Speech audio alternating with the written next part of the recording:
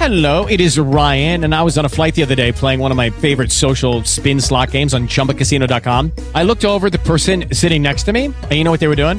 They were also playing Chumba Casino. Coincidence? I think not. Everybody's loving having fun with it. Chumba Casino is home to hundreds of casino-style games that you can play for free anytime, anywhere, even at 30,000 feet. So sign up now at ChumbaCasino.com to claim your free welcome bonus. That's ChumbaCasino.com and live the Chumba life. No purchase necessary. VGW. Void where prohibited by law. See terms and conditions. 18 plus.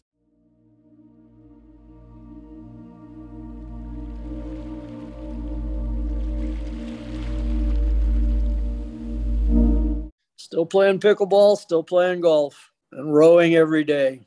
That's about the only way to stay alive. I was helping Carril Cuatro, which is a big club in Guadalajara, as both a consultant and doing some camps and things like that for them. Luis Loeps was the general manager at that point in time, and he's one of my former swimmers, and he's since moved to Canada. So that relationship sort of went away. And Guadalajara is very difficult to get into these days because of traffic. I live in Chapala, Mexico, which is, without any traffic, it's probably a 45-minute drive from Guadalajara, south of Guadalajara, on the largest lake in Mexico. 60 years as a coach in the sport, most of it at the top level. Been president of the American Swimming Coaches Association and board member of United States Swimming for 3 terms. I've coached most of my career in the United States, but I coached also in Canada, was part of their national group. And then when I moved down here to Mexico, I worked with the national team here, and also as primarily the head coach of Jalisco. We have what's called the national games here in Mexico. It's under a different terminology, but it's an all sport competition. And we led. Jalisco has won now for, I think, 18 or 19 years here in Mexico. And when I was here, we most certainly led swimming by far. I think my second year here, we had something like 37 or 38 gold medals in swimming alone. So, and that's how it's scored, basically, by medals, by gold medals. Very similar to China. And then I coached in China twice and did clinics throughout Asia. So you have a lot of experience. Obviously, Cincinnati Pepsi Marlins, people probably don't, people might not remember that unless they're a little bit older. At that time, I think the hardest thing to know about that trip is how well you did, and I guess we can talk a little bit about this, is how to make a board of directors happy. And I don't know that there's an answer to that because of how successful you were. And that's a good example of how successful you were, but how the board was sort of insatiable or had other ideas about what was important. Could you tell us a little bit about that? Well, I don't really want to get into the weeds in terms of Cincinnati. I mean, it was a bad scene at the end. We had a phenomenal year with Hudipol on the Olympic team, 5 finalists in the trials, and all our swimmers at the national championships that year were all finalists. And so it was a very successful year, and it was a surprise to me to see me get canned. But it was political, and it just reminds me of the importance and of the weaknesses of our coaching organizations in not striving to get coaches to own their own programs. This is probably the most important thing that our coaching organizations could do, is train people to take over programs. Boards of directors are fine if they're in the right venue, meaning they're there to fundraise and stay away from the sport of swimming. Right. If I was to put the ideal board of directors together, it would be outside of swimming parents. It would be business people, accountants, lawyers, doctors, etc., people in business themselves. But that's not the easiest thing to do either. Our whole club structure in the United States has been founded on basically parents starting swim programs and becoming part of United States Swimming, et cetera, et cetera. I still think that's a mistake, but it is what it is. Yeah, I think John Urbanchek told me one time, whoever owns the pool owns the program, no matter what you think.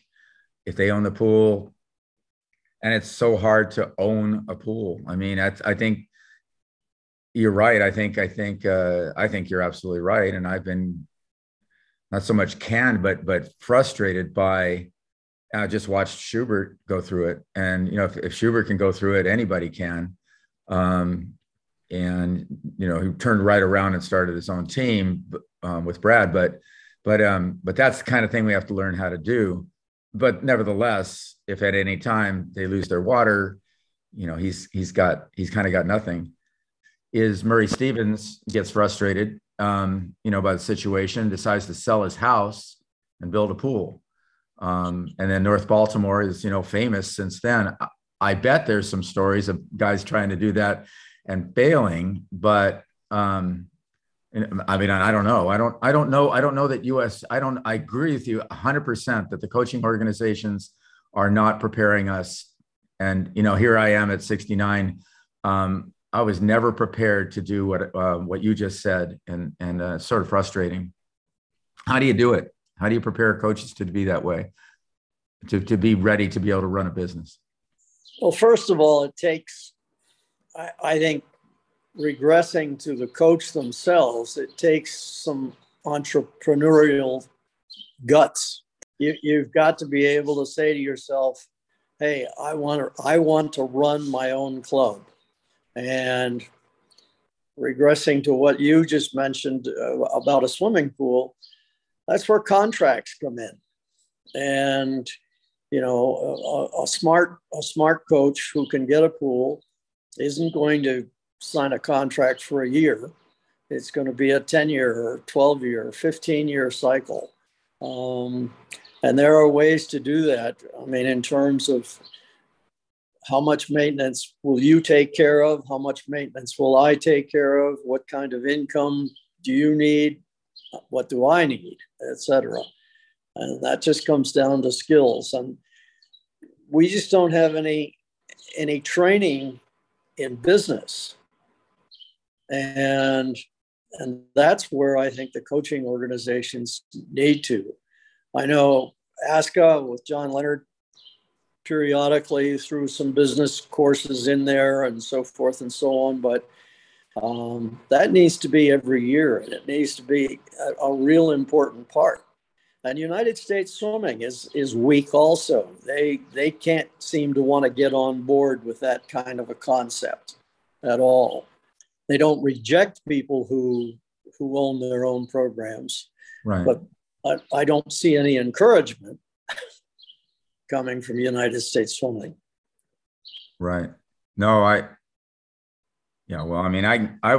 love to get into that. And I think it's an important and an imperative. I was just with Ron Aiken, as I think I told you, and he's asked me to help him build software to replicate what he's been doing. He's like, I want to lose this. We're having they're probably the top producing club right now. I would just say the top producing club in America, maybe in the world.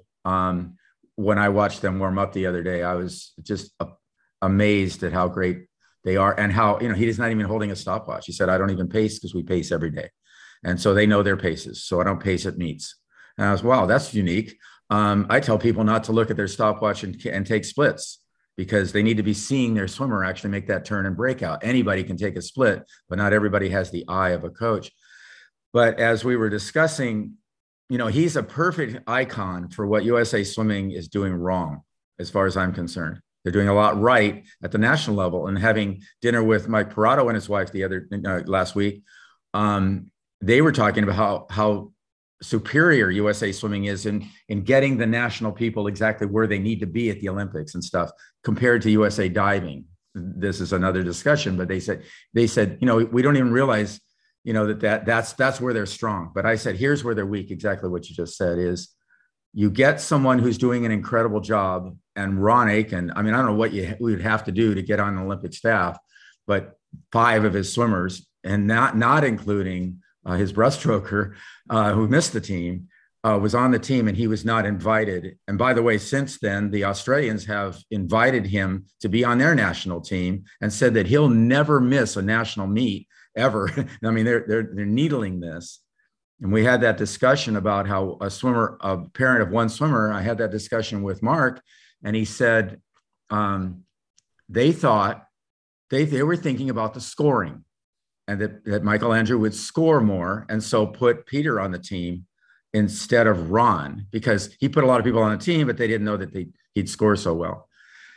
But I think it comes down to what you just said, is how do we get either an organization or you and me or Competitive Swimmer Mag, whatever, to help the rank and file coach who wants to be good and effective and run an effective business program to get reinforced and get the education it takes. And as you said, maybe annual re-education it takes to be really good.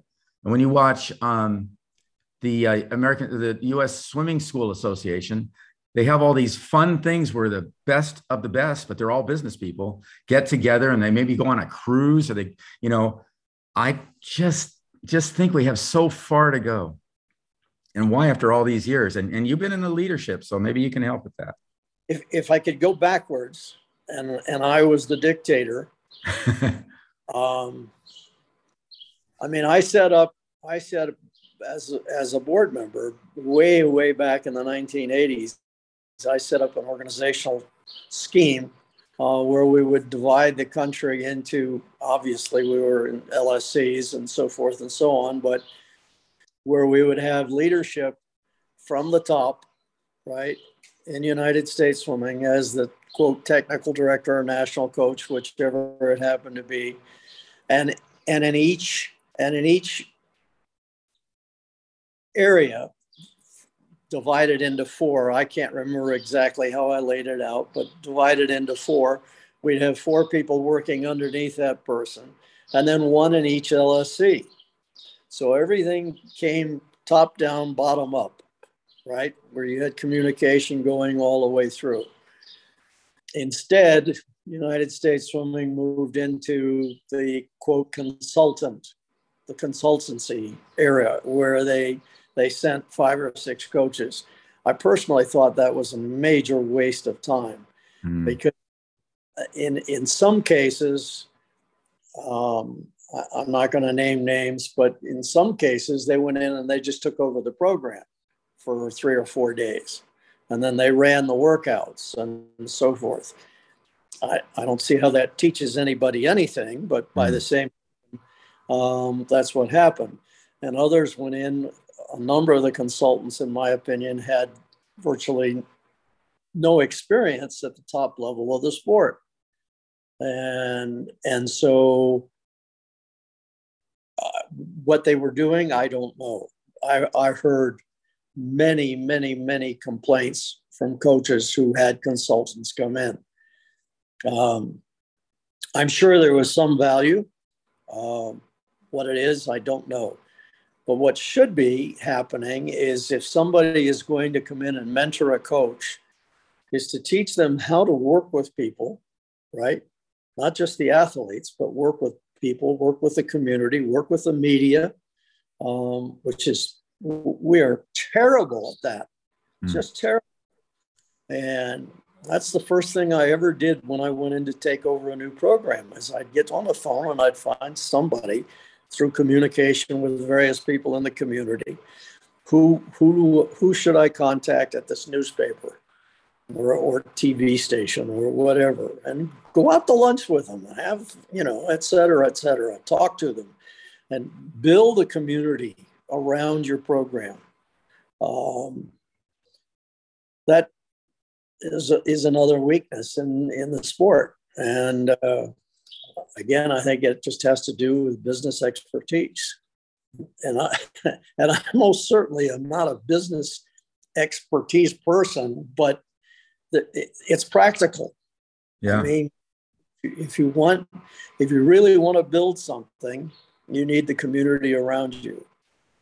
Going back to your comments about Ron's been there for a heck of a long time, right? Mm-hmm. And you talk about a man that's patient and continued to work, through all the years of just building his age group program and finally achieving phenomenal success. I think he's just done a phenomenal job. Phenomenal job. It's something to watch. And as we sat down for almost, 2.5, 3 hours, looking over his, I got to see everything because we're building software. So I'm seeing his season plans. I'm seeing his career plans. I'm listening to things like, okay, Claire just came here. She was a 147, 200 freestyler yards. She couldn't make our workout. She couldn't do 500s on 6. And so we were going to move her to the second group. They're thinking about moving their entire family from the East Coast to the West Coast, or West, to Las Vegas. And I'm telling them, you're going to be in the second group. There's nothing wrong with that. It's just that, but they gave her 3 weeks to try to get in shape. And she did. And so now you're watching this. I watched her warm up in this environment where she's got 3 Olympians. This is just at a senior meet in La Mirada. And Mark and I are watching, everybody's watching it. But I had to stop. I wasn't even going to be there. My sister lives in La Mirada. I was going to take off from the meet after we worked on the software. And I'm watching Claire warm up and I'm like, oh my gosh. But I'm sure he did the same thing. But if you didn't fit into his training, people are going to run you over and he's not going to change because you have a whole lot of tremendous talent. And I think I don't know how you teach that, but that's an amazing thing because it inspired her to do really well, so well that she set the national record in the mile. She's only been there since August. And I'm going to interview her first coach this week. So it's kind of cool because there's no animosity or whatever, but I want to see what they did right too, But there's this thing called atmosphere and environment that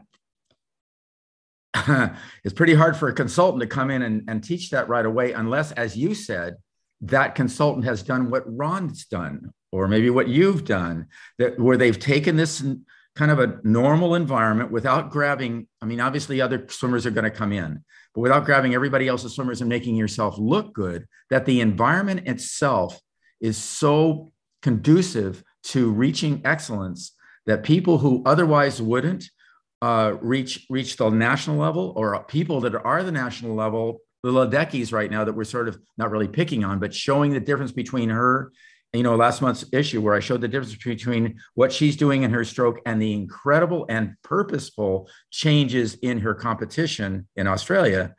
And I would say across the board, not just the one that beat her, but across the board, that they're trying to beat us and their environments are so critical to them.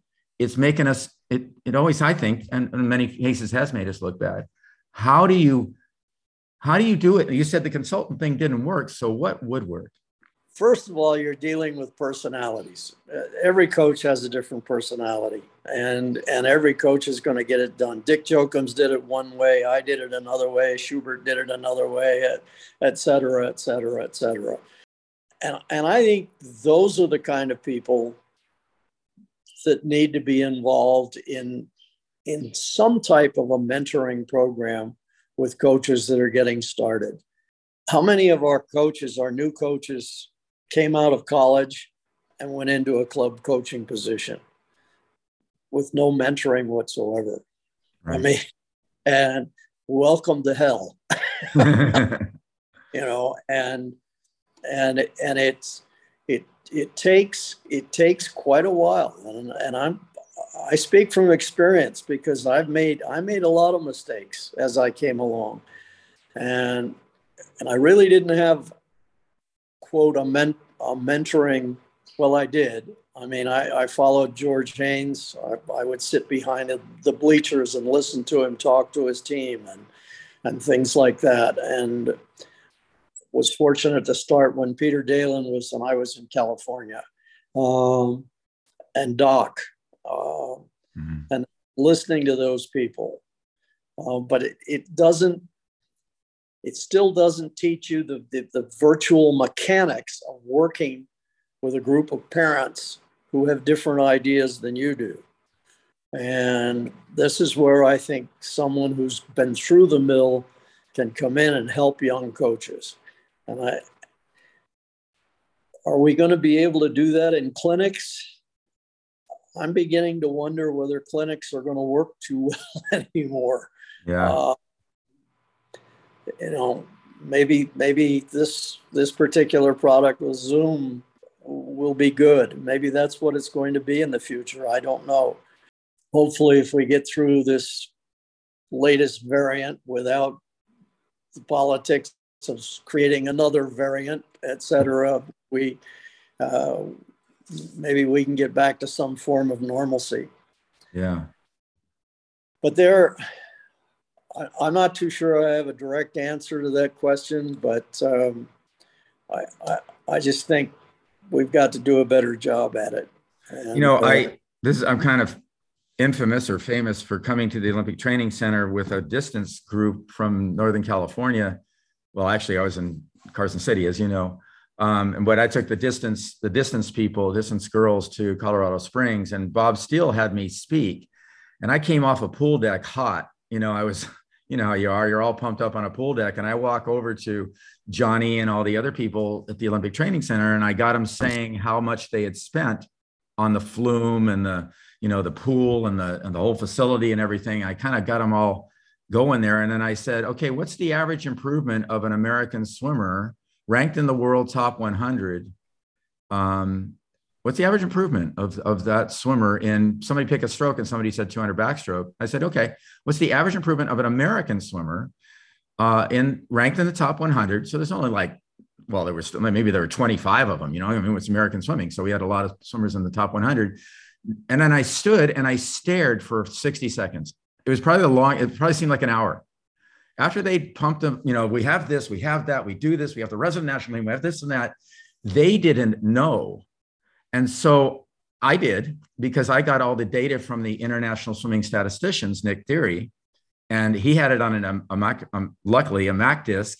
And I gave it to my former swimmer, Dr. Jeff Pilling, and he crunched it, and he could show the percentage improvements of all the countries head to head. We could actually tell China was cheating before we knew they were, unless we saw they were cheating, because their drops were incredible. So we watched percentage drops and percentage improvement and percentage drop off. So if you swam the 100 in a certain time, doubled it, subtracted it from the 200, how are you doing? And then they followed me to my computer, because I had my computer with big old honking stupid thing that I brought with me for this camp, and looked over my shoulder as I showed them. And what my point about this is, if you're the best age group coach in America when it comes to improvement of your swimmers and swimmers that go on to swim the rest of their lives, or at least into college and nationals, no one knows, unless you happen to have Joe Hodepole, unless you happen to have, Claire Weinstein, who's going to be one of those, unless you have to have Michael Andrew. But the problem with this is, and back to your clinic thing is, if you're Peter Andrew, you get to stand up there and say, this is how you should train, anecdotally. And I even think you probably wouldn't say this is how you should train. You should say, this is how you should get your feedback. And that's what Ron and I are working on right now. Not nationally, but wouldn't it be great if what Ron and I are working on said, hey, you can do this on your team. You just have to do on a percentage basis and have these expectations. And then you reverse engineer it and say, okay, you have to train the entire energy spectrum. You can't just go race pace every day. That's my opinion. But I see you have an opinion. I have an opinion. Everybody has an opinion, but USA Swimming has the data and won't give it to us for us to crunch. And it drives me crazy. Well, I'll tell you two real quick stories with United States Swimming. And this goes back to close to the period of time where you had that group up there in the Springs. First of all, I thought the flume helped. It helped me. It helped Joe because I took him up there because I felt there was a problem with his stroke underneath, and I couldn't really analyze it at that point in time. So we went up to the Springs. We got in there, and sure enough, we found he was slipping through the water with his right hand underneath, et cetera, et cetera, et cetera. Right. And so the film really helped from that standpoint, and I thought it could have helped a lot. And then when I coached the national team distance group up in the Springs, I had set up through Denny and Jane some protocols in advance where we did a 3K time trial at sea level. We came up, we had everything was heart rate monitored all the way through. Jane got volunteers and brought them in and so forth and so on. And everything was timed, everything was heart rate monitored all the way through. We did a 3K time trial after 6 days up, and we did another 3K time trial. I think 3 days before we went down, and we did another 3K at home when they got back after 3 days down, right? The improvement was phenomenal, et cetera, et cetera. And all that stuff went into the garbage can. All that stuff went right into the garbage can. So you can have a lot of data, but if you don't use the data, it doesn't make much. And while Danny was the national team coach, I did an analysis, and this was through Nick again. Nick Theory was probably the smartest man in our sport. Yeah. Tremendous. And Nick had junior world rankings at the time. And so what I did was I took all our junior national rankings and then compared them to our rankings at the senior level after people went into college. Boy, did we drop off. Boy, did we drop off. And I mean, drop off big time. Now, I'm not a statistician, so I asked United States Swimming to give it to one of their statisticians and really put it together in a format where it could be shown. And I'm sure that there was either indirect or direct pressure from somebody because it went into the waste paper basket also. and I mean, we had a phenomenal drop off. I don't remember the exact percentage, but it was mind-boggling. Talking about training, I'm still of the opinion, and will always be, that we just do not do enough aerobic work in training, and especially early on in the season. And Bill Sweetnam and I had several discussions on this, and we both agreed with one thing. The international schedule disrupted training.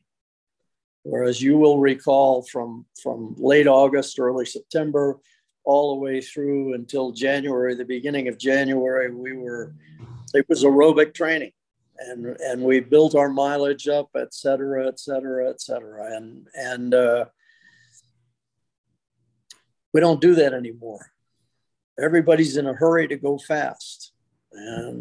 And I think you can still go fast and still do, especially early on, 95 to 98% of your training is in an aerobic capacity. If you add a lactate training into that, and it doesn't require a lot, but things like 4 15-meter blasts, right? Sure. Good distance, et cetera, timed. Those kind of things maintain speed. They help to increase speed. You can do those in and outs. You can do those 15 meters out. 15 meters or 20 meters from a dive. All of that stuff, as long as it's tested and tied and you're improving. And the same goes to the aerobic. There was an article on a Facebook post about test sets. Well, test sets are great, but what are you testing? Yeah. Right. And you need to test aerobically, whatever that test is. It could be a straight 2000. It could be 10 300s. It could be whatever the coach wants it to be, but it needs to be tested both heart rate and speed. And that needs to keep getting better throughout the season. It needs to keep getting better. And the better you get at that, the better you're going to test at an anaerobic test or VO2 max, et cetera. And I don't think we do that. Richard Thornton and I have had a lot of communication on that. And he just emailed me the other day and said they had a very, very good meet. And all he's doing is 98% aerobic right now. And the rest of it is basically alactic work. And he said something about the 80-20 rule or something like that. He's going below threshold as often as he can, but I think he's being somewhat specific about it. And when you watch Ron, I don't, not to counter, but it was interesting because I got a thing from somebody that said, I'm interviewing Ron. I'm also working with Ron Aiken, and they said, oh, we heard he's they didn't say garbage yardage, but other people have. We heard he's an ultra distance kind of a coach. You know, it's funny is we just had a recruit come into CBU who's in his third group. I'm not even sure he knows her very well. She hasn't been there a long time. She came over from Boulder City, which they had done a good job with her there too. But I asked her point blank, what's your average stroke count? 15, boom, just like that. He said, we never go 50 meters without counting strokes or knowing the stroke count. She said, there'll be coaches on the end asking us our stroke count who already know it and want to make sure that we know it. So they'll do a lot of mileage. He said that we go up to 100K in a week. Not everybody. He goes, we could never get our breaststroker up to, I know Cody Miller, we could never get him over 60. Once we got him to 65, he is not so great. So they're paying attention all the time, but they're not afraid of doing what you just said is lots of aerobic work, or what Richard Thornton, and his dad, he got a lot from his dad. I think it's great what you're saying. Here's the thing though. We're like the East Germans used to say, and it was unfortunate they said it first, but you put a bunch of eggs in a basket, you throw them at the wall, and whichever one doesn't break, those are your swimmers. But that's from the USA swimming level. That's from the ASCA level. Ask ASCA who truly is the most effective. I'm not talking about the most achieved with 5,000 swimmers like an Irvine. Nothing wrong with Irvine. But when you've got thousands of swimmers, somebody's going to make you look good. But how is their average swimmer doing? How's their rank and file swimmer doing? How is their swimmer doing that goes, 12 seconds for the 25 free compared to their 100 at 10 years old, at 12 years old, or in college, whatever. And your point's another great point. I talked to, not Richard Quick, who was the guys coach at Stanford when Richard Quick was here? Skip. So we had just done our first software, and I said, Skip, I'm going to do another thing. I'm going to rank the percentage improvement from the time you're a freshman to the time you're a senior in college. I go, what do you think? I go, there's a lot of variables there, right? He goes, yeah, but bring it on, man. I can't wait to see how we do compared to everyone else. And we asked one more thing. We're in the restroom. I go, one more thing is, and he said, and if we're not the best, we're going to try to become the best. And that's exactly what all of us will do, given the right feedback on all this stuff.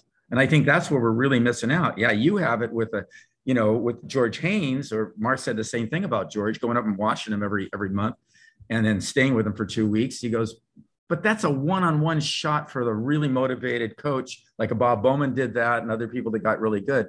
But what about for the rank and file coach that could be producing really amazing swimmers and goes on to do something else because they can't handle a board and they're the best of the best from a lot of hard work that never gets recognized? a lot of coaches go into club coaching and they're reasonably successful, and they're there for 3 or 4 years, and boom, are off to a college job. Right. And that's not helping us. So, or within the same program, right? They're this amazing age group coach, but they can't make a living at it because they're not being paid or reinforced. I mean, both are important, right? Being paid is fine, but having somebody from USA Swimming go, "Wow, you have the highest percentage improvement in 200 and 100 backstroke in the country, and your kids keep swimming." You can't have the highest percentage improvement if they're quitting. Some people are like, "You're pushing your 10-year-olds." Well, yeah, but they love it, and maybe you're not pushing them; they're pushing themselves because you got this group, and you're doing that year after year after year after year. Who knows who those coaches are? They've tried a little. If you have, if you have a number of swimmers at a certain level, but I don't think they go on the basis of whether or not you're getting, tons of swimmers from other teams, which is highly reinforced within USA Swimming, which I think breaks teams. When somebody moves from a team and they were going to build this great organization based upon, and Claire Weinstein may be one of them, that she's just doing this great job. I think it's called Westchester. I don't know a lot about her former team, but in August, she moves across the country and goes to Ron's team. If that broke that team, there's two reasons it could have happened. One is, of course, she was very high profile. By the time she had done, I think she was the youngest swimmer at Olympic trials. But what about the next 10? And what about the 10 that don't have somebody that has that profile? What's going to keep that coach coaching? Or especially at an age group level, what's going to keep that coach coaching age group when she could make twice as much money as the head coach, but maybe she's not that great at organization. Maybe she's not that great at what to do with a senior swimmer. I just think we do that again and again and again, all the way across the country, every year, every generation. And I think it has to be improved. And it absolutely needs to be improved, but how do you improve it? And one of the reasons, let's use Deanza as an example. He's paying those coaches, his staff very, very well. But that isn't happening throughout swimming. Most of the age group coaches are making $15,000 to $20,000 a year, if lucky. Right. And I think that needs to be reformatted in swimming also, where we're finding ways to pay. And as long as the club coaching is set up the way it is right now with boards of directors, I don't think you'll ever see it happen. Right. Who's going to vote to pay more? Nobody. Yeah, that's exactly right. When you have an age group coach who's doing a hell of a job and developing technically and et cetera, pay him. Yeah. Keep him. Yeah. Right. And maybe keep him as an age group coach. Again, my point of them going on to senior coaching when they shouldn't have never done that. Some people are meant to be age group coaches. I remember Brian Paher as the age group coach for Irvine. He was phenomenal.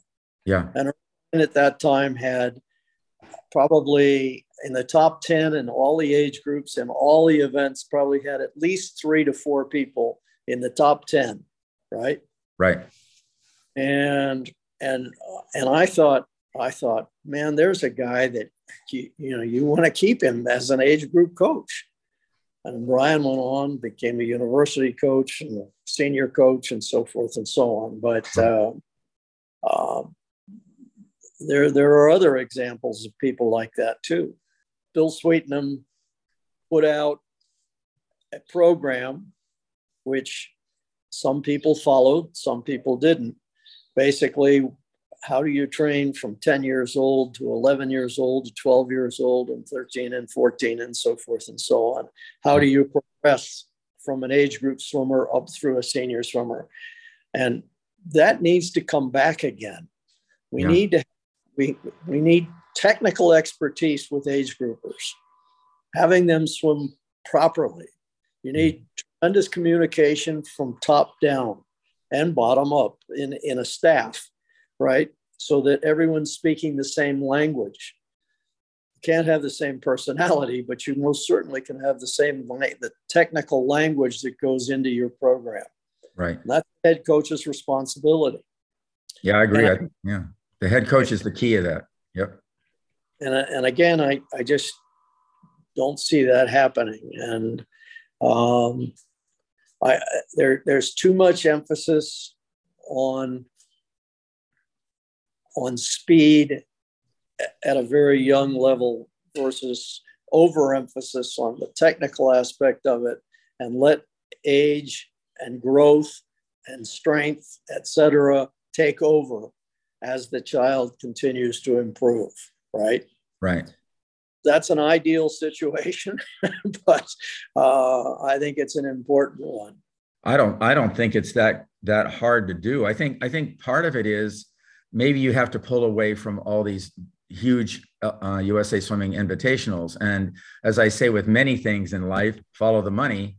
It's awfully hard to make money at that. I think part of it is teaching your people, look, we're going to have a dual meet. It's going to cost you what it would cost you to have a go into an invitational. You're going to be done in 2 hours, like it would be in soccer. We're going to go head to head with soccer. It's going to be more fun than soccer. We might even have an underwater video and stop in the middle of the meet and show everybody what they look like underwater. And the coaches even get together and go, hey, this is something we're teaching. Looks like you crossed over a little bit. And when you got tired, you dropped your elbow. You might want to work on this on dry land.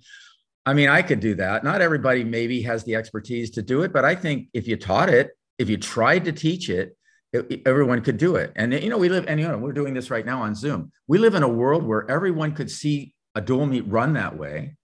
And somebody say, wow, that would be great. But yeah, these long invitationals, and part of the point of that is when you're an age grouper, your aerobic system builds first. And yet it's flipped when it comes to USA Swimming, because you can get a lot of people swimming 50s and 100s, lots of people swimming 25s, 50s, and 100s in a short period of time. And each one of them pays for each of those events. Whereas it's really hard to get your 11, 12s, a whole bunch of people to sit around while 11, 12s from 400 IMs or 500s or thousands. And yet my experience, and it's long-term experience, is 9, 10-year-olds can be taught to do that, like to do it. It's fun to watch if you know what you're watching. And yet who's going to, with a invitational, nobody wants to sit around for that. I don't even necessarily want to sit around for that. So yeah, I think it can be, the whole structure kind of needs to be flipped upside down a little bit. What do you think about that? I'm in complete agreement, but I mean, you're there in Southern California, and Southern California most certainly doesn't want any dual meets. And he and Irvine would get together and have a small dual meet, but it wasn't encouraged at all in any way, shape, or form, because the money's not there. That's right. And that's just a shame. It shouldn't cost anything. You most certainly can get a volunteer official to do it and get several people to do some timing and sanction the damn thing and let people have some fun with it. And you're right. It's an hour and a half to 2 hours, right? Yep. And it's done. And the parents are happy because they got a chance to watch their children swim. And it's sad. I mean, and it doesn't help. It doesn't help to build the sport. No. Right. No, and the only reason I brought up the money is charging the money is it's a fundraiser, right? The invitationals are fundraisers. So if you're going to do a fundraiser, why not keep it right within your own team instead of giving it all to all these other entities? But yeah, you're right. It could be free. Nancy Hogshead and Donna Di Verona and Donna Lupiano have an organization that is working to try to resolve this. I personally think they're going a little bit more toward the middle of the road and maybe the woke road. And it really bothers me that people can't be simplistic about it. A biological male will always be a biological male. Yes. And he's always going to be stronger than a pure, meaning no drugs, biological woman. Right. And therefore, it is unfair to have someone in that capacity swimming against a woman. And it is just, and it has the potential to ruin women's sports. All the work that Donna did years ago toward Title IX could go down the drain. And that would just be the saddest thing that we could possibly imagine. The NC2A and the United States Swimming have taken no leadership in it whatsoever. I mean, they're trying to play the middle with suppression, testosterone suppression, et cetera, et cetera. And I don't want to get into the weeds on the medical scientific stuff of it because it doesn't make a darn bit of difference. It has to be banned. And the other middle of the road is create a separate category, Mm-hmm. right? Mm-hmm. Where's the money coming from? Mm. The money's got to be taken from someplace. That's going to be taken from women's swimming and from men's swimming. Okay. Or any other sport. It's going to be, and there's not enough money to go around as it is. So, I mean, the controversial part of it from my point of view is probably you want to make changes to your body and your life, there are consequences. So yeah, there it is. And ASCA finally came out and made a statement. I didn't think it was a very strong statement. ISCA hasn't done anything. The United States Swimming is sitting on their hands, et cetera. And they're all aware of it. The NC2A is going back to United States Swimming, and United States Swimming is doing nothing. Bad leadership, bad board leadership, bad CEO leadership, et cetera. There we have it. Well, I'm glad to hear you say what a lot of people are thinking. I don't even think many reasonable transgenders athletes think it's completely fair. I don't think they believe it's completely fair that they were born the way they were born and want to be what they are. I'm sure there's that side of the equation. But you're being reasonable. My thought was, yeah, if you're going to go the middle of the road, if you're going to go the middle somewhere, have a category. But as you bring it up, there's going to be money, and that money is going to be potentially. Now, maybe somebody will come along and just fund the whole thing, and that's great too. But potentially, it could have. I don't think it's anybody's any transgender athlete or coach or whatever. I don't think anybody wants there to be a negative impact. I think in a sense, they're trying to make sure that they get to have their day in the sun too, but it's a different sun. It's a different category. It's a different sport. And medically speaking, I just can't imagine that you're wrong. I think you're right on the nose. Once you've been a certain size, I mean, we even see this when it comes to the steroids. Once you stop the steroids, there's still long-term positive, if you call them positive effects and negative effects, but long-term effects that you're stronger forever. You're not as strong as you were, but you're stronger forever. And that's in the people cheating. What in the people that lived for 18 years, or in this case, I think 20 years, I know what you're thinking about, because it really took now for somebody to be that good as a male to be dominant as a female. I used to say, well, what if Ryan Lochte did it, just as a joke? But yeah, I think it's going to change everything. And it's going to be interesting to see. I guess it's going to all come to play really soon, with the NCAA championships. What do you think is going to happen there? I don't know. And I most certainly wouldn't waste my money to go and see it. That's for sure. But I just think it's a very unfair situation. And I would hope that United States Swimming gets off its butt and really takes a strong stand against this. And that from there, I hope the NC2A takes the initiative to make some changes. And what those changes are, I don't know. And some ways, I guess I don't care as a retired coach. Right. But I like to look into the future on things. And again, this has the potential to literally ruin women's sports. And I'm not talking swimming, I'm talking women's sports. Right. Because if you encourage it, and I hate to say it that way, but if you encourage it, and which is what seemingly is happening right now, are more people going to make that kind of a change in their life? It has a humanitarian effect also. And I mean, if I'm a parent and I have two young girls and they're going to go into a sport where they're going to lose all the time,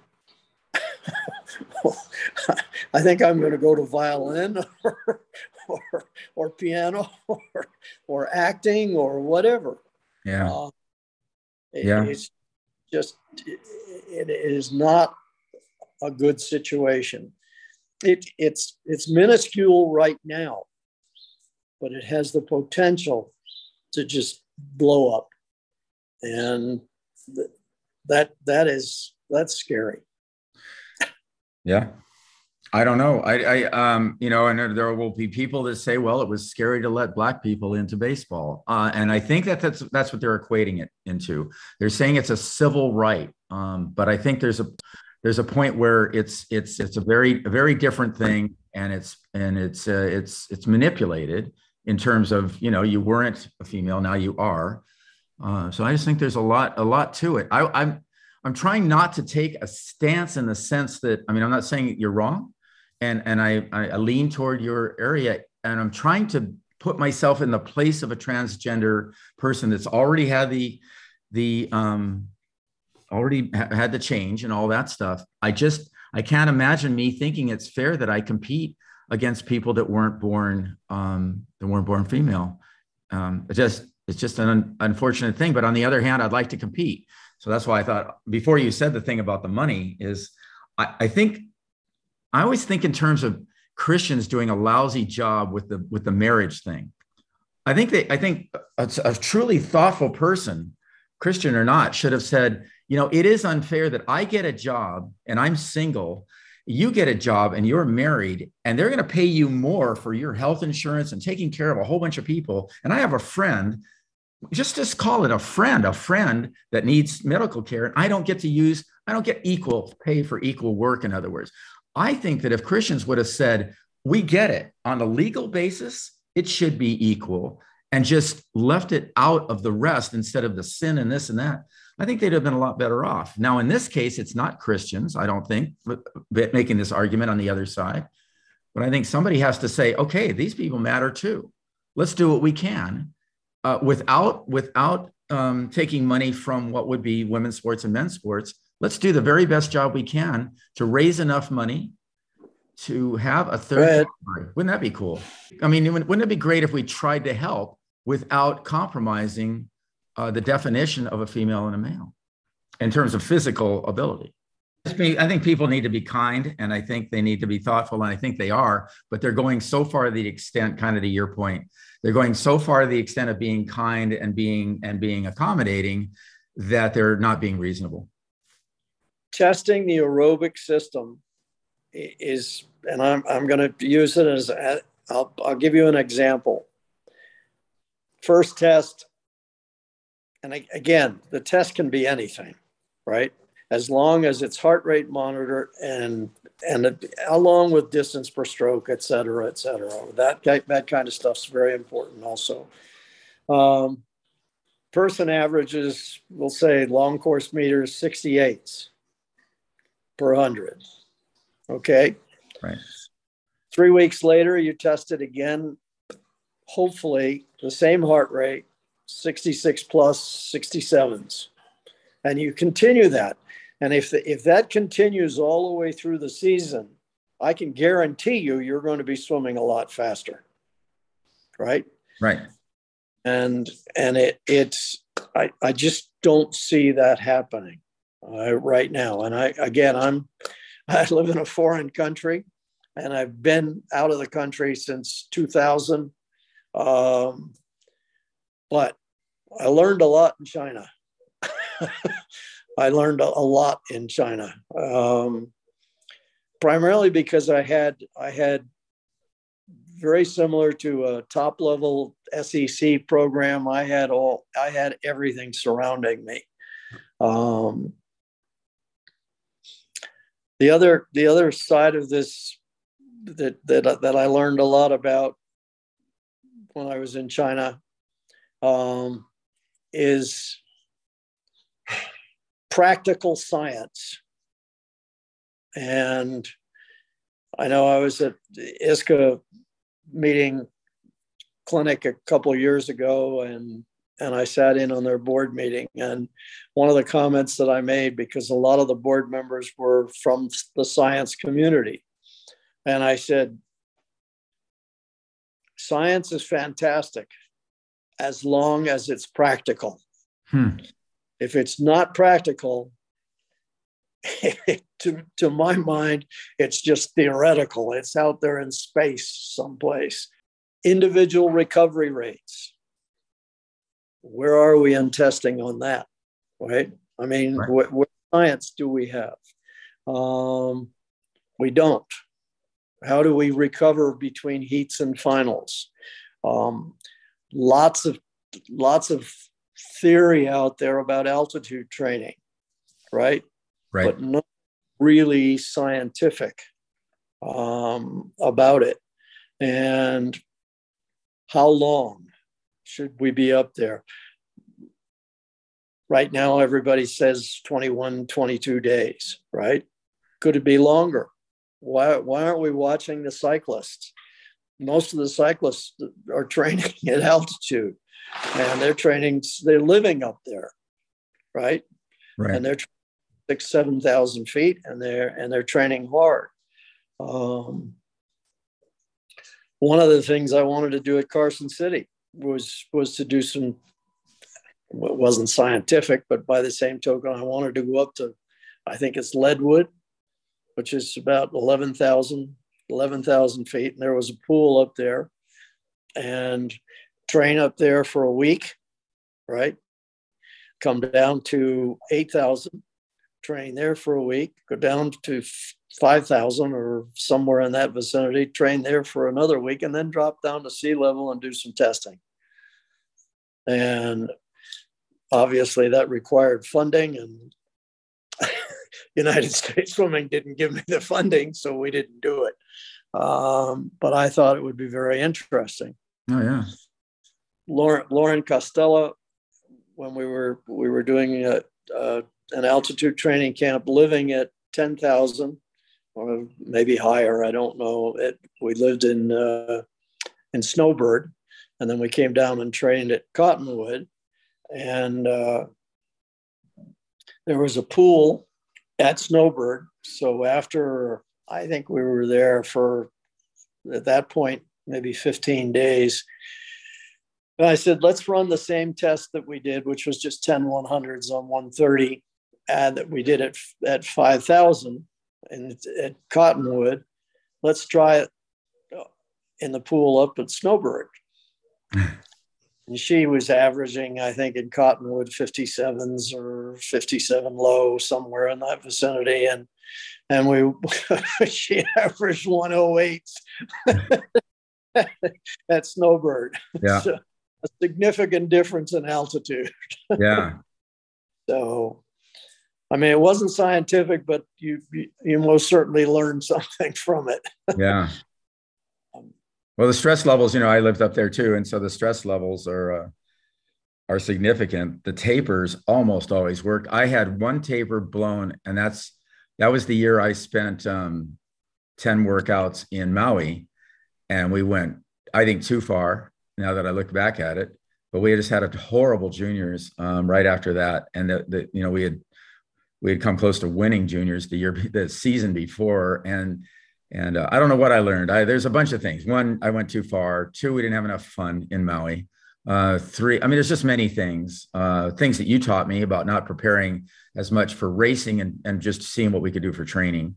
That was kind of my option when I first moved to Carson City. No one had any talent and true, speed talent. I'm looking at Claire and just looking at her speed, and then the fact that she can swim the mile. If you got enough speed and you want to train, there's nothing you can't do. I'm sure that men should be under 4 minutes right now in the 500 free, for example.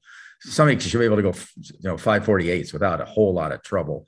But we just have people that think they're sprinters once they can go a 42 or 43. And if you think about it, in running or anything else, if you go 42 or 43 and somebody goes a 39, you probably ought to think about going farther, but that's another story in a sense. But I didn't have that. So what I could do when I got there was we could train to beat people. We could train to beat people who were unwilling to train. And so we were good at 200 fly, good at 400 IM, good at mile, good at 1,000, and it's, whatever, and all the meters.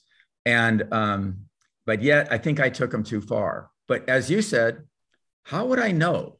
I mean, what kind of feedback am I getting from people that know more than me, unless I go out there and beg for it, which I've always done, and I know you have too, but it's rare for us to get that. And that's back to the sort of frustration that these young coaches are coming up and they don't have anybody to lean on. I have Sweetenham. I did the thing you did with Sweetenham, except I put it in software. So I've got that whole thing, that whole season plan.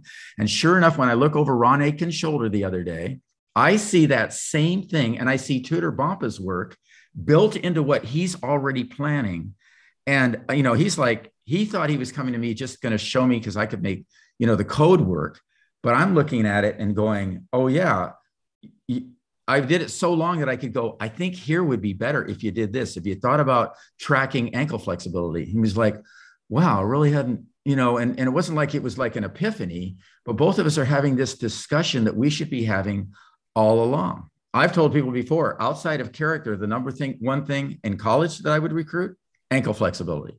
Because they're going to be able to go that 15 meters underwater if they've got really good ankles, and they're not going to in short course. It's a killer if you don't have great ankles. So I'd go for character and great ankles, and then everything else hopefully falls into place. Like Claire's 6 feet tall. That doesn't hurt. She's technically, I've only seen a video of her swim, but she's technically pretty solid. Oh, so beyond solid. Oh my God. Whoever coached her as a youngster did a fantastic job. So talking about, distance, we seem to be getting a little bit better, but by the same token, we're not anywhere near good enough in swimming in the 15. Let's take the 1500. If you eliminate Katie and Leah, we're still struggling. Oh yeah. Yeah. And if you eliminate the two top guys in the country, we're really struggling.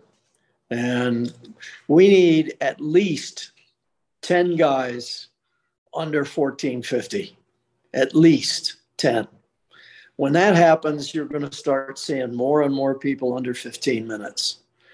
And when that happens, you're going to start seeing closer to 1440. Get 10 guys under 1440. Nobody's going to go crazy. Yeah. Nobody's going to beat us at that point. But we just don't, again, that's why I come back to the aerobic training and the importance of it. And if you continue to train speed, you're most certainly not going to have great distance swimming. Ron was showing me his progression from 3100s on 101. These are girls. 3100 short course, I guess. So yeah, short course. 3100s on 101, and then various of them are averaging 55s, that kind of thing. Then he shifts it to 60 over the course of cycles, and some will go to 80. Once in a while, someone will go to 100. They'll go to, but it's all planned, and he's watching it, and he's very carefully monitoring it. And again, you can walk over any time and go, how many strokes did you take? They're not losing strokes. It's always sort of bothered me that it's okay for us to spin out at the end of races.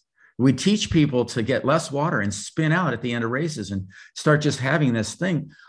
I guess I go back to where I learned it was from a runner, Ed Moses, the runner Ed Moses. I think the swimmer, Ed Moses, was also extremely intelligent in how he tried to get every drop of water and try to make things better all the time. So those two Ed Moseses were truly Moses. I think Ed Moses, dominated hurdles for, 16 years, but he was the only one counting every single stride between hurdles, and they were always the same. His consistency taught us something that we just haven't picked up on. Absolutely. I'll tell you just a real quick story in China, because it was an important one. Xu, who was our top breaststroker in the program at that point in time, when I came in there, was 2:33.8, I think, 200-meter breaststroke. And we started on a program of distance per stroke. We did a lot of underwater work, 3-2, 4-2 drill, that kind of stuff. But everything was stroke oriented, right? In terms of how many strokes, what speed are we at, et cetera, et cetera, et cetera. And 8 months later, she went 221. That's the importance of a combination of all aspects of training, but most important is stroke count. And I remember it was Andy swam for George at UCLA. I've forgotten his name now, last name. Andy someone.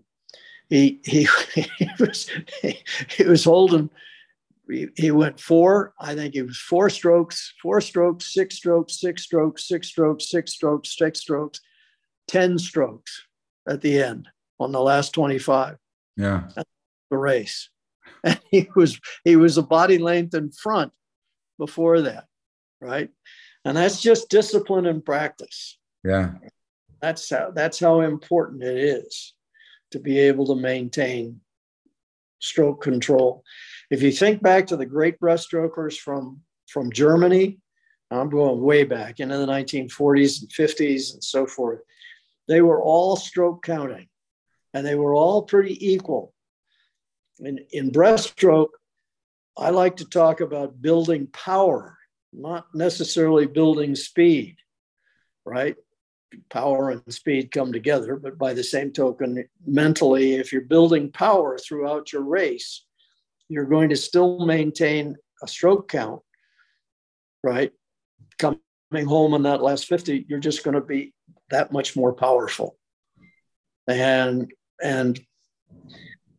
what I see a lot of today, and especially when I'm watching on television or whatever, I'm counting strokes, and I'm watching people go 18, 22, 22, 25, 26, yep. Right? And it's fine. Coaches don't even say anything about it. But then when you look at their splits, they're not any faster. Yeah. Well, that's, why does that make sense? They're not controlling.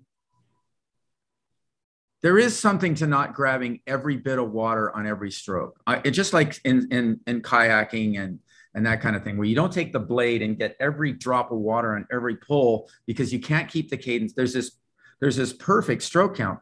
But I think it comes down to what we were talking about before, individualizing that goal, individualizing that training. But once you find it, you found it. And so why would you change? You could change tempo, but don't change rhythm, and don't change how much water you're pulling, how much water you have in your arms and legs, because you're trying to go faster. If anything, you want more, and if anything, maybe you take a little bit less at the beginning, water, I'm talking about per stroke. So maybe a little more strokes. I mean, I'm just thinking reasonably, and then finish with every bit of a pressure that you can get without losing the water. I think that's reasonable. Maybe it isn't, though. I don't know for sure. Do you know for sure? When I watched Greg Troy's kind of underrated breaststroker set the American record in 50.00 at the was that SECs or something, and he Caleb Dressel, I still have a video of that, and he took 5 strokes per lap. And so he took 5 strokes per lap. Everything was prepared though, right? He had planned to dominate that first dolphin kick. He had planned to dominate that first butterfly pull. He had planned to sneak up and then really be pretty good on that first kick, even though he doesn't have a great kick. He didn't plan to pull his groin, which he did on that event.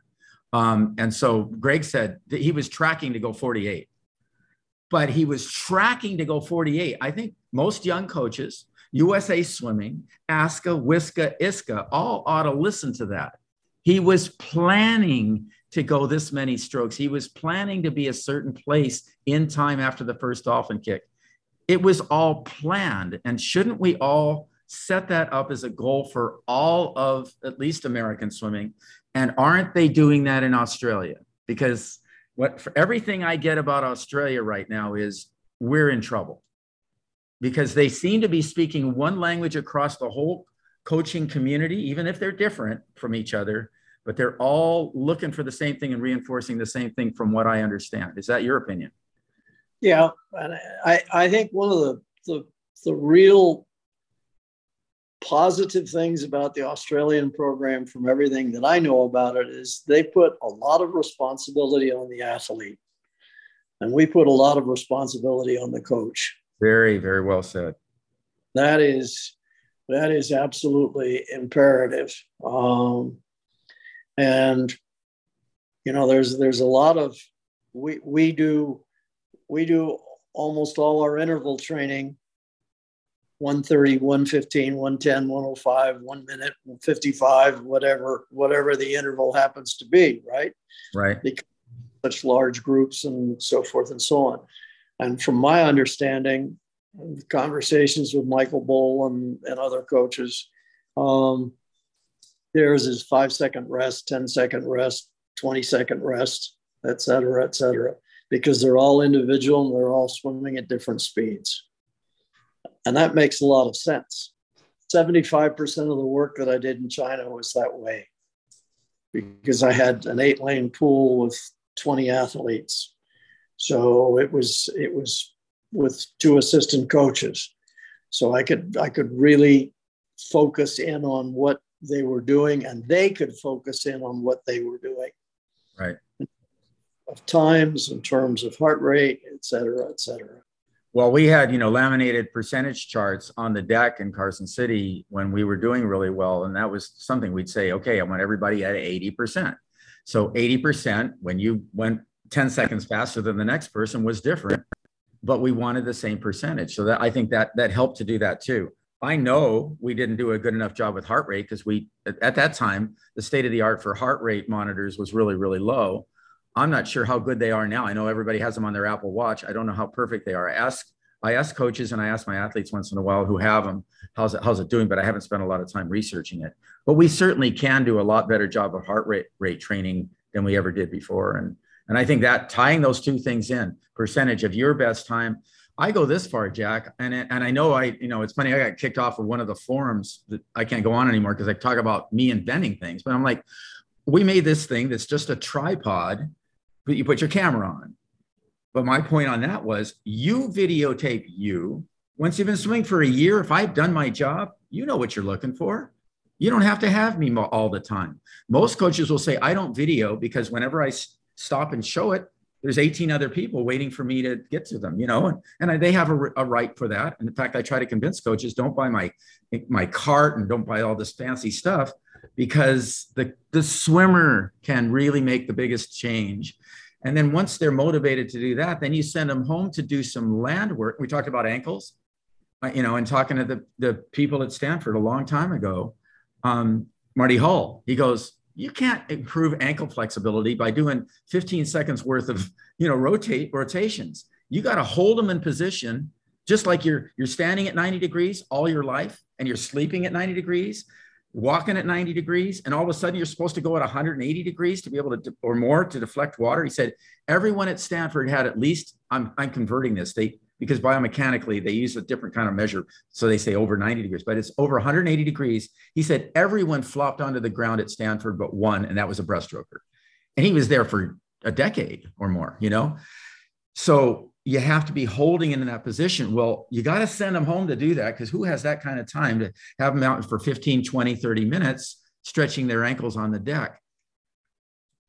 So anyway, I agree with you, but I would take it to the next level. Land needs to be different for every individual. Maybe there'll be some that are similar, of course, but if you need to work on your shoulder rotators and the reverse shoulder rotators more than the next person, you shouldn't be bogged into what they're doing. It should be individual. And the only way that's going to happen is you put more of the responsibility, as you just said, beautifully said, on the athlete. Do you think you're going that far in Australia, or do you think there's a lot more dictatorship, as all coaches tend to do?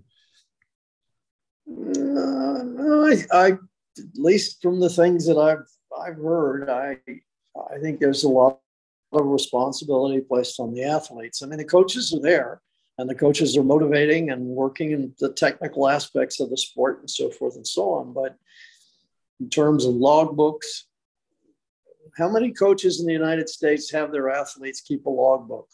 And how many of them read it once a week, right? Et cetera, and comment on what it is, and teach them how many people are teaching visualization. We can go on and on and on and on.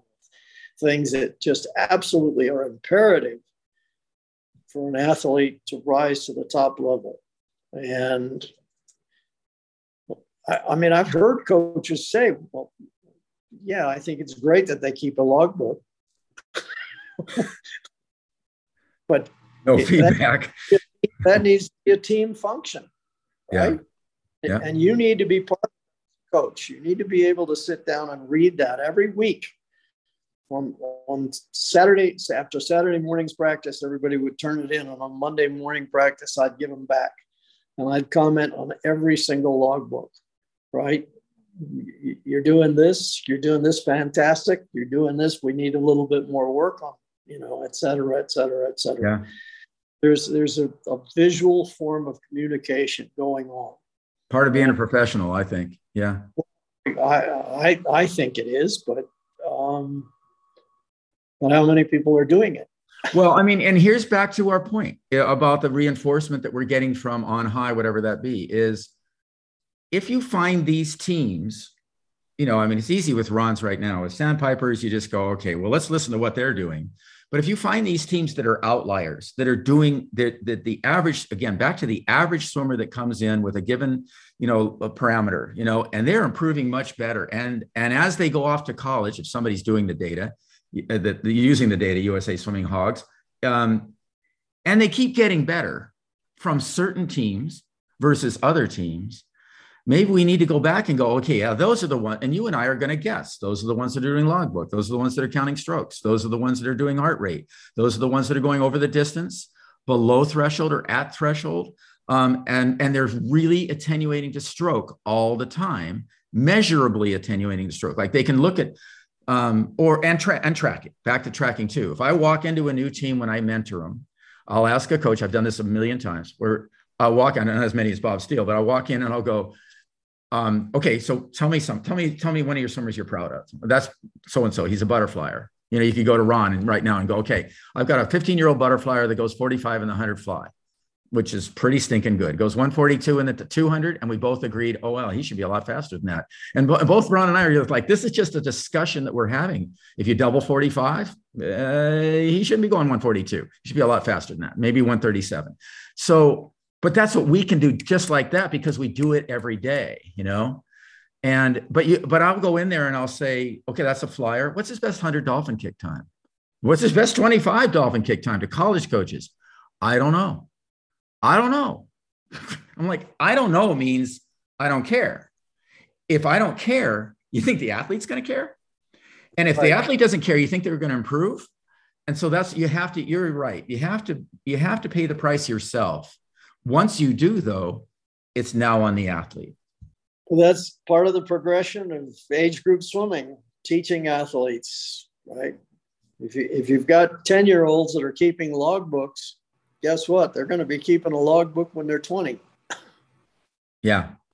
And on in their life, they're going to track things that aren't working and figure out why and figure them out. I think we're teaching life skills, or we're not. We're just throwing ourselves at the wall and hoping we don't break. So the people on the USRPT side have a point. If we're going yardage that we're not measuring, if we're not counting strokes, if we're not doing heart rates, and we're just trying to go as far as we can because that's what our coach did, or that's what we heard Greg Troy did, or Jack Simon did, or Steve Friederang, whatever, then yeah, we're probably going garbage yardage. And but then on the other side, have you seen Michael Andrews' first stroke out of his breakout? And you got to just shake your head and go, why would you pull with the top hand sideways? Why in the world, if you're going to brag to us, and by the way, they deserve this because they come after people that go the whole spectrum. They are the ones who call it garbage yardage. So I'm like, okay, if you're going to do that and you're going to go all out on every stroke, which is what they said they did, whether it's Brent or whether it's Peter or whether it's Michael, then you better have a really good first stroke, or you better have a really good pace. You better know how to finish. I mean, all those things have to be in. If you're doing it every day, if it isn't working, you got to be willing to change it. And that's, I guess, what I would say to them.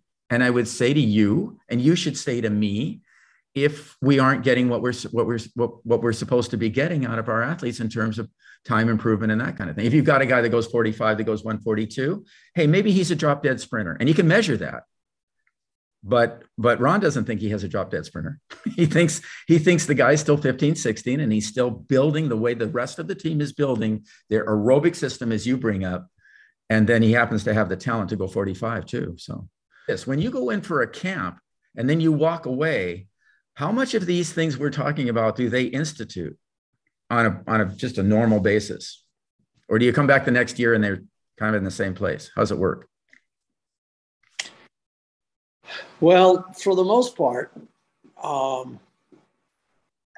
have to rely on the fact that the coaches are listening, the athletes are listening, and so forth and so on. And I get feedback, but rarely am I going back to as an example in Asia. I mean, I was in Bangladesh, I was in Bahrain, I was in et cetera, et cetera, et cetera. And so going back usually is not in the cards. So I have to do it by feedback and email. And I would get positive comments a year later back from coaches and so forth that the camp helped or the clinic helped or yeah. It's kind of anecdotal, right? It's anecdotal, exactly. Yeah. And but it's, I mean, you can only do so much, and then you have to rely on who's coming beyond you. Right? In other words, if you're doing a clinic, let's use Bill as an example. Sweetenham. Sure. Bill is the most pragmatic human being I know. He goes in and he does this big thing and camp and consulting and so forth and so on. And then he goes back to Australia. And I can guarantee you they listen to about that much. and he doesn't care. I mean, he cares, but he right. got paid well. Yeah. I don't have that kind of mentality. It frustrates me if I go in and work with a group, especially leadership group in the sport of swimming, and then they don't heed anything. It is to me the most frustrating thing in the sport. Yeah. Well, the last time I went to Alaska, was it Alaska or Canada? I can't remember. Alaska or Canada. I told them I'm not coming unless you give me your times from a year ago and your times now. And I can I'll do it. I'll do the work, I'll put it in an Excel spreadsheet, and we'll calculate the percentage improvement. And then I'll do your clinic, because then I want your times from a year later, a year after I do your clinic. And if I look at it and it hasn't improved, I guess I'm not doing clinics anymore, because I don't like it. First of all, it's time away from my family. I learned the hard way about that. It was a broken marriage. It's time away from my family. It's time away from my own swimmers. If I'm coaching, it's time away from my writing and everything else that I consider important. And I don't want to just get a pat on the back. I want to know I actually made a difference, because we do teach more than swimming. We do coach more than swimming. We coach life skills. And if we teach these kids, it doesn't matter how fast they kick, then why are they kicking? If it doesn't matter how many strokes they take, then why should they do it? And this generation, I don't know how anybody coaches this generation without giving them that kind of feedback. Because why in the world should they go longer? Why should they go shorter? Why should they go faster? In fact, what's in it for them? And now in college, I'm coaching at college. I just looked at the AD yesterday and went, wow, we're actually finally, we're getting people in here who make money, besides, they're swimming and they're making money. What do you think about that? He goes, well, it's just what it is. But if you're going to have to convince them that it's actually working, I think our way of thinking here is better for this generation than any other generation. And when I was working with Mark, a few weeks ago and over the last year, he's giving them that feedback. They know that he knows how fast they kick, how fast they pull, how fast they pulled a week ago. And he's got the brain for that. He doesn't have to keep it on Excel. He just really has a brain for that. But most of us probably should be, taking it down. But it comes back to your point about the athlete. Who should be tracking themselves? They could be. And then they're much more motivated when they do that. Absolutely. I think this is what this is a wake-up call. And I think that if we do it, what I thought was at the time, and again, this was in the middle of, personal problems, but we were building this software and we were getting times from Nick Theory, and we were figuring out who's the best teams. And we wanted to do it per college and for the age group programs in America across the board. So if you're in an LSC, you're the team that is improving people the most. What are you doing that's different? And when I first presented this, Bob Steele had me present it, the idea at the nationals. They used to have those think tanks between trials and finals at nationals sometimes. He had me present it one time, and a coach came up to me and said, or he said it out loud. He said to everybody, he goes, "This isn't fair. The team down the street has a 50-meter pool and this and that, and we only have a 25-yard pool and blah, blah, blah." And I said right back to him publicly, I said, yes, but when we walk out of this place and we look at the sheets out there on the wall, every one of our swimmers was rated to 100th of a second, and there were no excuses. I think we ought to hold ourselves to that, whether we have a 25-yard pool or it's funny because Prado, I don't think he was in the room, but maybe he was, but he had a lousy situation, when he coached Jenny, and she set the American record and world record, ended up on Olympic teams. They're swimming in, freezing water in the winter, no excuses. The guy actually came up to me after the presentation, after we talked, and said, "You know what? You're right. And I'm going to go back and I'm going to allow this to happen." Because they couldn't stop me from making it happen because I had Nick Theory's data. Now USA Swimming has done, they have not allowed us to get this data, be able to show these things unless you go individual, swimmer by swimmer on each team, or each individual coach gives you their data. I actually think it could happen, but it's got to be the coaches that really, really buy into what you and I are talking about. Anyway, that's why I wanted to find out how you felt about camps and how you can mentor teams. Obviously, Bill did a great job in England. I think they went from 0 to 60 in 25 or 2 seconds or something. It was costly, but you're right. He doesn't let them bother him. But they gave him carte blanche. Yeah. And that's the difference. He went into Singapore. It wasn't carte blanche. It was, okay, what do you think? Yeah. But Singapore's come a long way, though. They really have. And and they've, I think John Dempsey was there, and I came in afterward, and I think we had an impact. But they've really developed a local core of coaches now that are doing a much, much better job at the club level, at the National Institute. They're doing a much, much better job. I think Gary Tan is the perfect choice to be their national coach, and I think you're going to start seeing a lot swimmers in Asia coming out of Singapore. I think the best guy in the country is still Vern Gambetta in terms of operating between stroke and strength.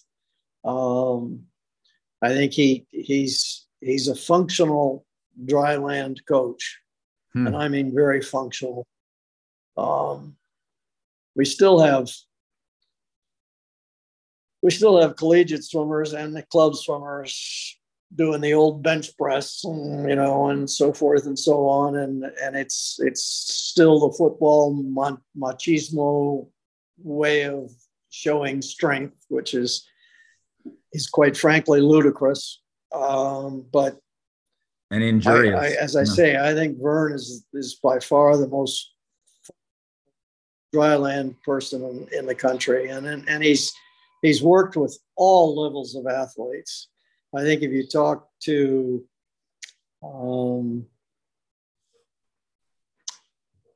Jim Richardson, he and Vern worked together when Jim was still coaching for the women's program at Michigan. I'm trying to think of the team in Indiana. Very, very well-known team, but I'm drawing a blank on the name. Vern worked with them. He's working with Sarasota Sharks. And I think that Brent will tell you that Vern had a tremendous impact on his dry land program. That's funny that you bring that up. We'll probably want to talk about that. But I'm going to, with all respect, disagree. I'm going to be, and in fact, this month, you'll see a little bit of what Dr. Mike Yessis taught me and teaches the world, I think, about specificity of training. And as more specific Vern is than many trainers, I think it can get better. And I think Doc thought it could get better. And I think the thing that we see with what they did, I think that's been lost. And I'd love to see it come back. And some of that's isokinetic, where it's accommodating resistance at the very specific motions that we need for the sport. There are some people say, well, you did that all in the water. I watch underwater a lot.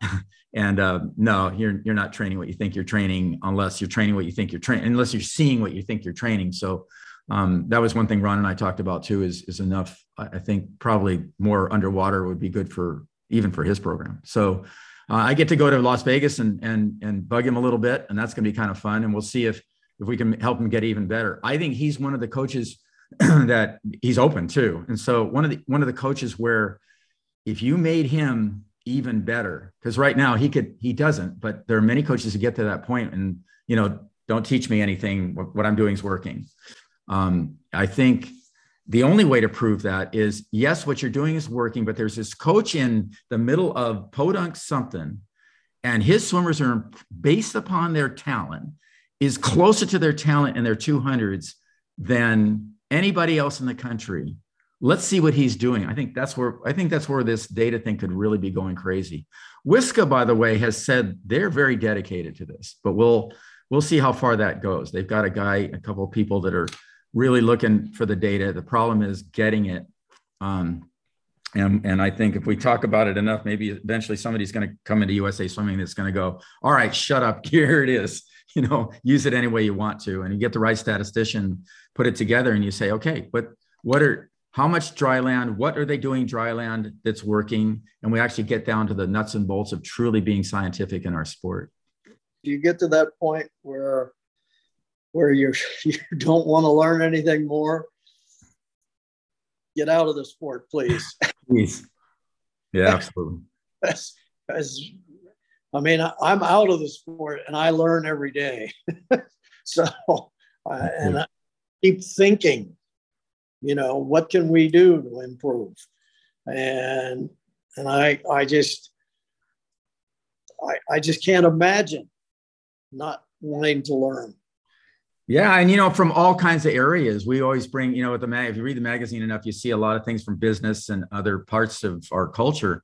And I think we can learn a lot from that. But, if you look at I was just funny because we have on the one side, I just said what I said about science. And on the other side, I got Bob Steele that I'm trying to interview and showing his things. And, the games and the gimmicks.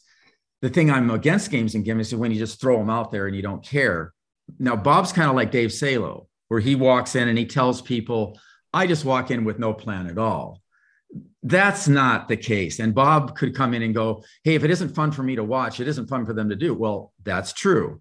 You and I know that we've actually had swimmers who thought 100-100s was fun, And so it might be individual. It might be your culture, your team culture, as it is in Sandpipers, as we brought up a bunch of times.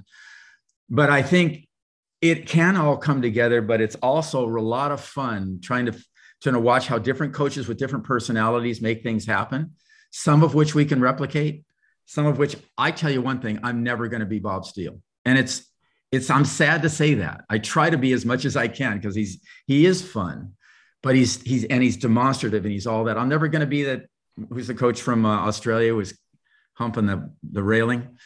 But I did say, and a bunch of people around me go, you're more like him than anybody I know. Because when I coach, it's a little crazy, but everybody's going to be a little different. You brought it up at the very beginning of this discussion is we do have different personalities, and that's what makes USA Swimming as good as it is. And I think we just need to take better care of how we help people to continue to be lifetime learners in the sport. Coaching really is personality oriented. I mean, Dick Jokums did pretty much the same workout every not the same workout every day, but every week it was pretty much the same. And yet they were very, very successful. That's his personality. Mark, in the years back in the 70s, had the animal lane, right? And so forth and so on. And it's all dependent on how you present yourself as a coach and how you sell your program. And if you're successful, you move forward. Yeah. Well, I love it because there's so many different variations, but I think there's some very basic things in swimming that we need to stay with. I think that the Peter Andrews program probably should fit in some capacity in almost every program. Mm-hmm. Yeah. Right? Yeah. As long, at least in my opinion, as long as there is sufficient rest, recovery, and a great aerobic background. That, Salo's a good example. He had something to prove. So, man, he's going to go out there and prove it. And he did, I think. But, Dave, I think, I won't say mellowed over the years, but I think he went farther over the years and started admitting that if you go enough 25, if you go short enough between the 25s, you're going aerobic, and he would say, and I think reasonably, if you go fast enough, you're going to get an aerobic change. And so, we're all teaching each other. And I think that's a really cool thing. And as you say, if you ever get to the point where nothing else works but my way, then you should either hang it up or realize you better have the most talented swimmer on the planet, because you're trying to prove something that's not going to be the case if you're not learning. There's going to be something you're going to get. But it's